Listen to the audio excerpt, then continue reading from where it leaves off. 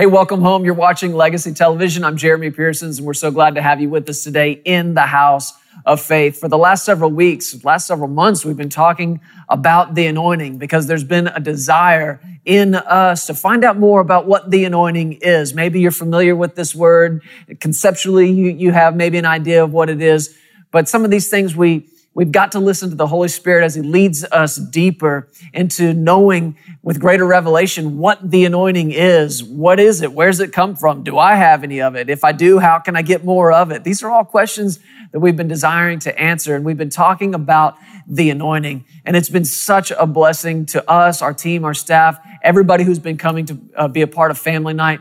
And we want you to be blessed by it as well. So if you've stayed up with us through this series, great. If you don't have any idea what I'm talking about right now, then just go to the Legacy Studios app. Get caught up with us in this series on the anointing. You can check out past broadcasts there on the app or at pearsonsministries.com. But right now, we're going to go right back into Family Night, pick right back up where we left off, talking about the anointing. Watch this. Be strengthened, be encouraged, and be blessed.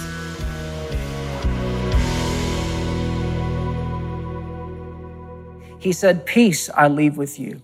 My peace I give to you. Not as the world gives do I give to you. Let not your heart be troubled." There again, you see it. Don't let it. In other words, you have something to do with this. You have something to say about this. Here's the way out, but you have to yield to it.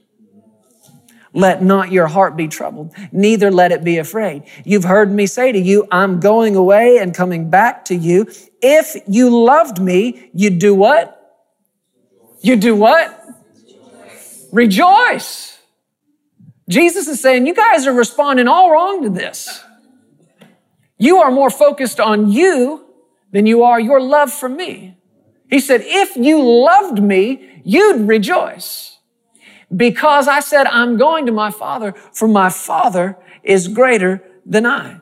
Verse 29, and now I have told you before it comes, that when it does come to pass, you may believe. This is something that you and I have as believers that nobody else has. And quite frankly, I don't get how anybody else lives. I do not understand it. I do not understand how you can even function a day in this life without the Holy Spirit. I don't understand. I don't understand how people are not just walking basket cases. Oh, wait, they are. Because through the ministry and the help of the Holy Spirit, Jesus said He's going to come and comfort. Isn't that what He said in Isaiah 61? To comfort those who mourn. This is one of the first jobs of the Holy Spirit, to comfort. People without this, without the Holy Spirit, there's no comfort. People without the Holy Spirit living in them, there's no leading, there's no guiding, there's no directing. Jesus said, I'm going to give Him to you, and He's going to show you things to come. That's what He just said right here. I'm telling you all this beforehand. If you don't have Him, you are just fumbling around in the dark. But this is one of the major things that you and I have in and through the Holy Spirit. He will show us things to come. I don't get it. I do not get how anybody in this life lives one day without this. How do you make decisions? I mean, we were making some pretty big decisions just in this last week or so. I could probably tell you more about it in the few weeks to come. But we were trying to pick between this thing and that thing. Just a big investment, a real big investment. And we were looking at one thing. Mallory, you were there. We're looking at one thing. And I mean, it looked good. It actually on paper looked better than the other thing. But the whole time I'm just like agitated. Like something's bugging me about this. I was frustrated about it. We're like, well, let's go look at the other thing. So we drove over, went and looked at the other thing, and peace and joy. And I can't explain it because on paper you wouldn't think that. On paper, you wouldn't come to that conclusion. I'm thinking somebody without the Holy Spirit has no idea what this kind of peace tastes like. And I don't get it. That's why we got to tell them. That's why we got to let them know. That's why we're shooting this and putting it on television. You've got to know this Holy Ghost. You've got to know this Jesus. Because without it, you're never going to taste peace. You're never going to taste joy like this. How do you make decisions What are you left to do? Crunch numbers? Take a stab? Go with your gut? I mean, people are making decisions every single day based on one thing, money. How's the money work out? Show me the money. And when you make a decision based solely on money, you will get it wrong 90% of the time. But when you listen and base everything you do on the leading and the guiding and the peace and the joy of the Holy Ghost, you get it right. You get it right over and over and over. And even when you get it wrong, there's peace and joy to help you back up and get it right. Get it right. But it's astounding to me that Jesus didn't do anything for these guys in the here and now to help with the here and now. What did he do? He drew their attention to the there and then. And this is what hope does. You ready? Hope. I've never seen it quite like this before. Hope has the power to reach out from where you are and into the future and bring the joy that is there and then back in to the here and now. That's what hope does. That's the connection between hope and joy. Hope can literally, in the middle of a broken heart, in mourning, in sorrow, in grieving, hope can reach out beyond the here and now, grab a hold of the joy that is heaven, the joy that is knowing Jesus, the joy that is fellowship with Him, and bring that joy right into the here and now. It's a miracle. It's supernatural. And if you don't know Jesus, you're stuck with the here and now. If you don't have this Holy Spirit, you're stuck with the spirit of heaviness. The garment of praise isn't even in your closet. But you and I have another way.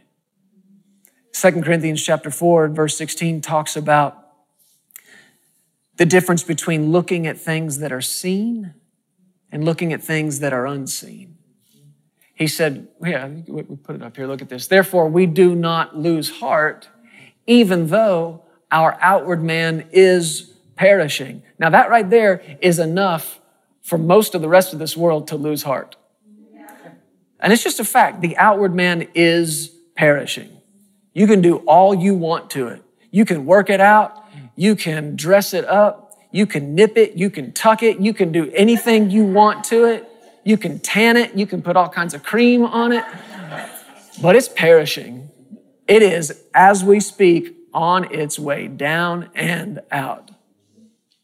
And that's enough for people to lose heart right there. That is enough for most people to want to just give up and get depressed and get sad. But here's the difference between us and them. We don't lose heart. Even though the outward man is perishing, what's keeping us from losing heart? The inward man is being renewed day by day. This word renewed literally translates to getting progressively stronger, stronger, stronger. Well, where's that strength come from? Joy, joy, joy. The joy of the Lord is your strength. The inward man is being strengthened day by day. Keep going. For our light affliction, which is but for a moment, is working for us a far more exceeding and eternal weight of glory. While we do not look at the things which are seen, but at the things which are not seen. For the things which are seen are what? Temporary. But the things that are not seen are eternal. So he's drawn the line here between the here and now, there and then.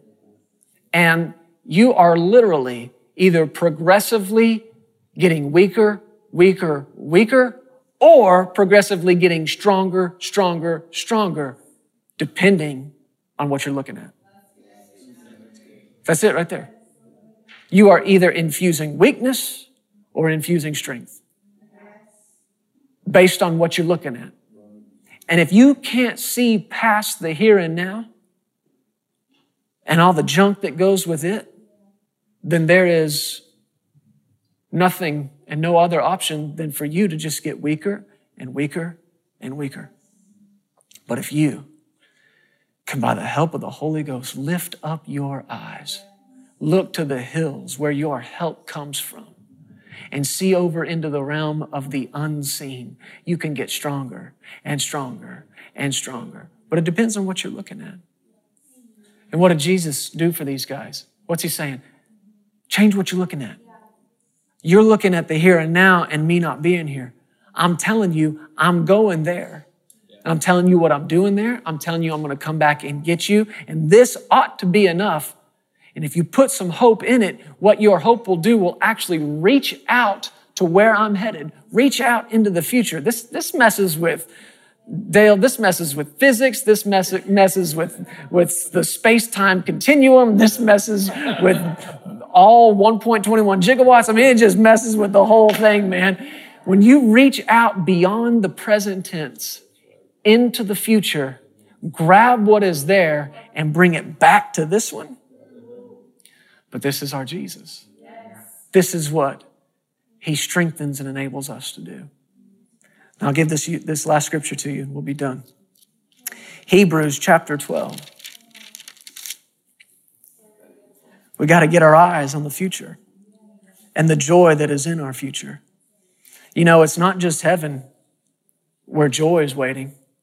If you believe that God really is good and that God really has a plan, you can get excited about tomorrow. No matter what's going on today, no matter what you're dealing with, going through, wrestling with, you can get excited about tomorrow because you believe that the goodness of God has put a plan and a path underneath your feet, that as you walk in it, your path gets brighter and brighter and brighter and better and working for you.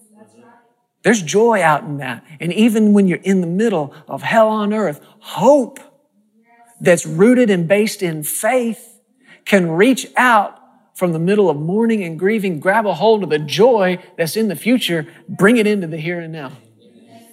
This is what makes us different.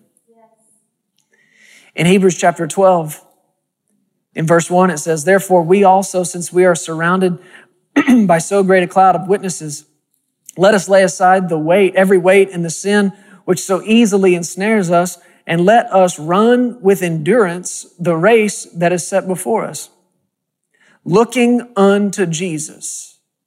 What are you looking at? You're getting progressively stronger or progressively weaker based on what you're looking at. Well, let me help you out. If you've got eyes on Jesus, you think you're getting stronger and stronger or weaker and weaker? No other choice. Stronger and stronger. And he's already talked to you about what he wants you to do here. Run with endurance. So you're going to need some strength, aren't you? That's what endurance is. It's the ability to last past the point where most everybody else has quit. Endurance is the ability to keep going when it's hard, when it's difficult, when it's challenging. This is what he's talking to us about. Running with endurance. Well, where are you going to get this kind of strength? Where are you going to get this kind of endurance? Verse 2, looking at Jesus. Looking at Jesus, the author and the finisher of our faith, who, check it out, for the joy that was set where? Before him. That joy that was out in front of him. Who for the joy that was set before him endured the cross, despising the shame, and has sat down at the right hand of the throne of God. For consider him who endured such hostility from sinners against himself, lest you become weary and discouraged in your souls. Talking to you about the condition of your soul, your heart. And when you're feeling wearied, when you feel that spirit of heaviness try to settle in on you, recognize it right away and change what you're looking at. Get eyes on Jesus, the author and the finisher of our faith. And it'd be easy to read these verses and come away with the thought, well, what he's saying is, you know, if Jesus can do what he did with the cross and with the despising of the sinners and the beating and all, if he can do that, then, you know, surely I can do this. Sort of looking at it like comparing the little thing you're going through to the big thing he went through. I don't think that's the way to read this. I think the right way to read this is because he did that, you can do this. Not if he did, you can. because he did, you can. Now, what is it? I mean, you talk about a superhuman kind of strength and endurance to go all the way through the cross, especially if you knew you had an out. You know what I mean by that? How easy it would have been for him to say, done, enough, can't do anymore. You know, like me, working out, right? Done, enough, no more. Well, what's the problem? No endurance. But this superhuman kind of endurance that didn't just endure the cross, didn't just endure the beating and the despising and the thorns and the whip, but he endured separation from God. That's what killed him. That's what killed him. How does somebody find the strength to endure that and make that exchange? To lay down one's burden-removing power in exchange for somebody else's burden. To lay down the ability to destroy the yoke and take on the yoke itself. Where do you get that kind of strength? It was the joy. It was the joy that was set out in front of him. Did you see that? Who for the joy that was set before him endured the cross. What's going on in the cross? Yes, it hurts. That doesn't even begin to say it. Yes, it's the worst pain and suffering, spiritually, physically, mentally, in every imaginable way. Yes, of course it is. But somehow, Jesus reached out into the future and laid a hold of the joy of having you. The joy of restored fellowship with you. The joy of having me home. He reached out in the filthy, rotten then and there, or the here and now. He reached out into the future, into the there and then, and brought that joy, and it strengthened him. And he endured. Where are you going to get your joy? We've been through some things. I can think of a couple of different things in our life, in our marriage. Been through some days I wouldn't want to repeat. One I'm thinking of several years ago. I won't get into the details of it, but it was without a doubt the hardest thing Sarah and I had ever dealt with. And it seemed so serious to us and so heart-wrenching and so heartbreaking and confusing. And I didn't know the answer to the situation, but I'm glad I knew enough not to get mad at God. But I saw in that moment how people would, or why they think that's the thing to do, because it was confusing to us, and we were literally mourning, crying. And to make it worse, this particular thing that went down, it happened right on the heels of a 17-hour flight home from Africa, where we had spent 2 weeks just pouring out and pouring out. We were exhausted. We were broken. And then this thing just, surprised doesn't even begin to describe. And that spirit of heaviness settled in on us. And for 3 days, it was dark in our house. I recall it. It was dark. It was heavy.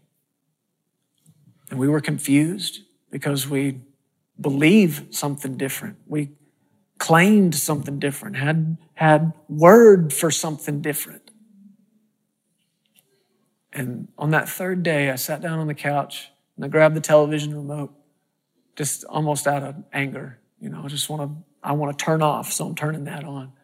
The Lord, just so sweetly, He said, just put that down. Let me talk to you a second. Fine. You know, put it down, and in 60 seconds, he said one word to me, one thought, and I saw it. I saw what happened. I saw where we had missed it. I saw what the Lord was helping us do. I got up off the couch. I went in and I said, Sarah, this is what the Lord just said. And she just began crying. I remember, I'll never forget it. She was standing there curling her hair. And she just started crying and put that down. And we held each other and we cried. And the only way I know to describe it is like a giant hose got attached to the chimney of our house and just sucked that darkness and death and heaviness right out. And what it did was elevated us back to normal. We weren't bent over laughing. We weren't rolling on the floor laughing, as they say. We were just okay. All of a sudden. Now, it's not like the memory was gone. We still had that. But somehow, and over time, it seemed like that happened to somebody else. What did Jesus do? He totally ruined death. Just completely ruined it. Took the sting right out of it. Well, now I see, looking back on it, that was the oil of joy. Now, we never did a dance over it or anything like that, but we lived our lives free from the spirit of heaviness. That's the oil of joy that did that. Even more recently, another thing we just kind of walked through, not quite as serious, but it was definitely a battle and it was over some time. And I'm going to tell you, I'll be honest with you, it did not pan out quite the way we thought it was going to. And we put a lot of heart in this thing. We put a lot of prayer in this thing. We had word on it. We had what we felt like was promised from God on it. We had agreement with other people on it. I mean, it seemed like we were doing the right thing. And the end came, and it was not the end we were expecting. It was not the end we thought we were going to see. And it was tough. But you know what? Sarah and I sat in our bedroom, and we cried for a few minutes. And then, all of a sudden, we're okay. What's that? How's that happen? Again, we were not laughing and running hallelujah laps around the house or anything like that. I'm just saying we were good. We were good. How does that happen? The oil of joy. The oil of joy can reach down to the depths and the pit of where you are and pick you back up and make you good again. Now, I'm looking forward to some rolling on the floor and some laughing. There was a time in the body of Christ, especially in our camp, in our world, not that long ago, there was a lot of that going on. And I got to be honest with you, as a kid watching it, I was like, what? You know, people just laughing in a service, doing nothing but just laughing, rolling around, shaking. I was like, okay, all right, okay, really? And your thought is that real? Or are they just putting that on? Are they just putting that on? Put it on. Even if you got to put it on, put it on. There's nothing wrong with putting it on. I'm looking forward to some refreshing.